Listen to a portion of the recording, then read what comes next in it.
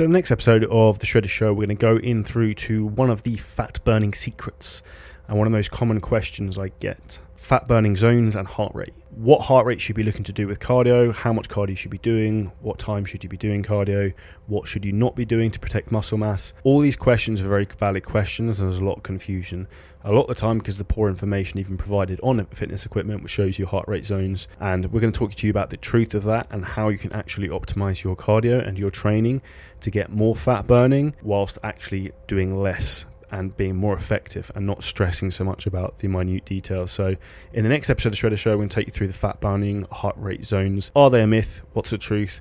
And what is really important that you should be doing when doing cardio? So make sure you check out the next episode and make sure you leave us a 5-star review.